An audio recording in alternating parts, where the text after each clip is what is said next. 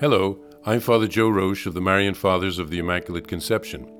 Thank you for joining us as we continue with our year-long journey reading the diary of St. Maria Faustina Kowalska from beginning to end.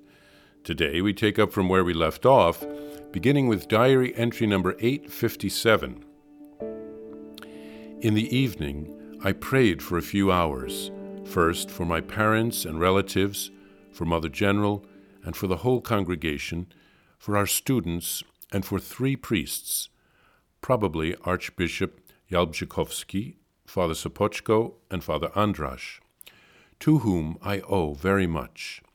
I ran the length and breadth of the whole world and thanked the unfathomable mercy of God for all the graces granted to people, and I begged pardon for everything by which they have offended him.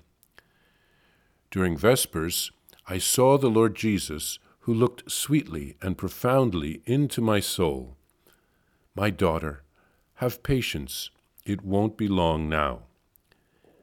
That profound look and those words filled my soul with strength and power, courage and extraordinary trust that I would carry out everything he was demanding of me, despite such tremendous difficulties, and filled me with a special conviction that the Lord is with me, and that with him I can do all things. All the powers on earth and in hell are as nothing to me. Everything must fall before the power of his name. I entrust everything into your hands, O my Lord and God, sole commander of my soul. Direct me according to your eternal desires. Jesus, Mary, and Joseph, Krakow, Pradnik, January 1st, 1937. Jesus, I trust in you. Today, at midnight, I bid goodbye to the old year, 1936, and welcomed the year 1937. It was with fear and trembling that, in this first hour of the year, I faced this new period of time. Merciful Jesus, with you I go boldly and courageously into conflicts and battles. In your name I will accomplish everything and overcome everything. My God, infinite goodness, I beg of you, let your infinite mercy accompany me always and in all things. As I enter this year, fear of life overwhelms me, but Jesus brings me out of this fear and lets me know what great glory this work of mercy will bring him. There are times in life when the soul finds comfort only in profound prayer. Would that souls knew how to persevere in prayer at such times. This is very important. Jesus, Mary, and Joseph, Jesus, I trust in you. Resolutions for the year 1937. Day 1, Month 1.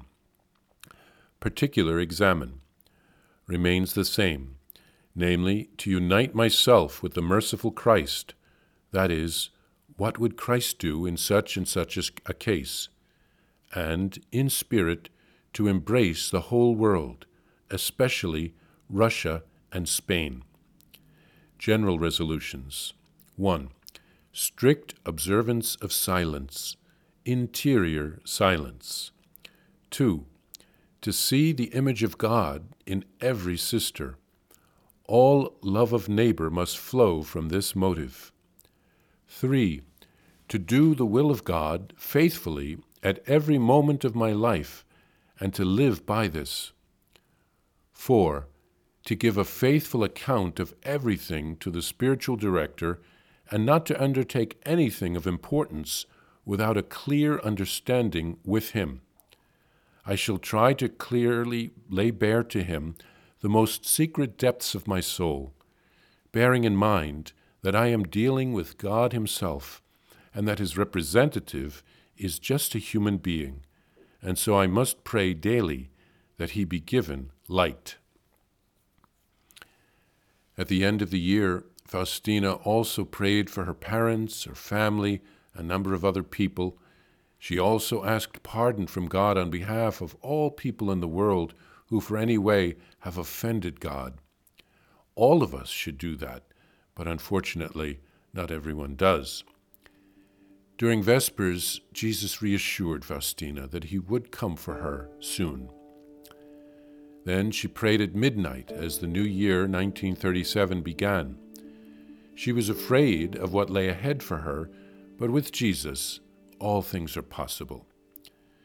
She wrote of the comfort that she found in profound prayer, and she lamented that more people, if only more people could discover this refuge, this way of being with the Lord and finding comfort with Him.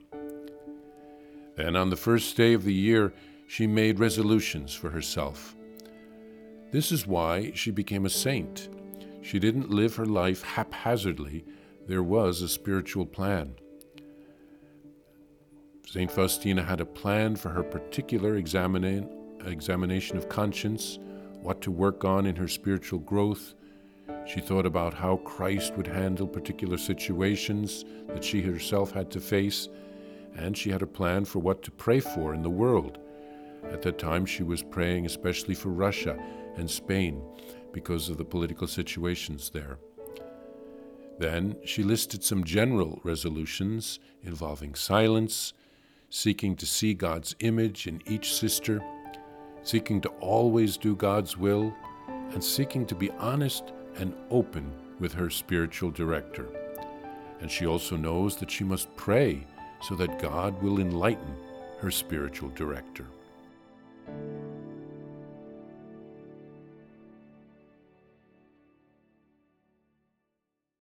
Please follow or subscribe to this podcast to receive the latest episodes and updates. If you have enjoyed this podcast, I invite you to leave a review. Reviews greatly improve our podcast ranking and will help other people throughout the world find St. Faustina's Diary in a Year. Remember, Jesus promised St. Faustina in Diary number 1075, souls who spread the honor of divine mercy are protected by God like an infant by a gentle mother. Please help us spread the message of divine mercy. Thank you, and God bless you. Visit shopmercy.org to order your copy of Divine Mercy in My Soul, the Diary of St. Maria Faustina Kowalska. It's available in print in English, Spanish, and Polish, and in English as an e-book, available now on shopmercy.org. Are you enjoying this podcast? I invite you to listen to more shows brought to you by the Marian Fathers of the Immaculate Conception. Join us daily for enriching spiritual content, which will help you on your journey with Jesus Christ. Simply visit DivineMercyPlus.org for a complete list of our shows. That's DivineMercyPlus.org.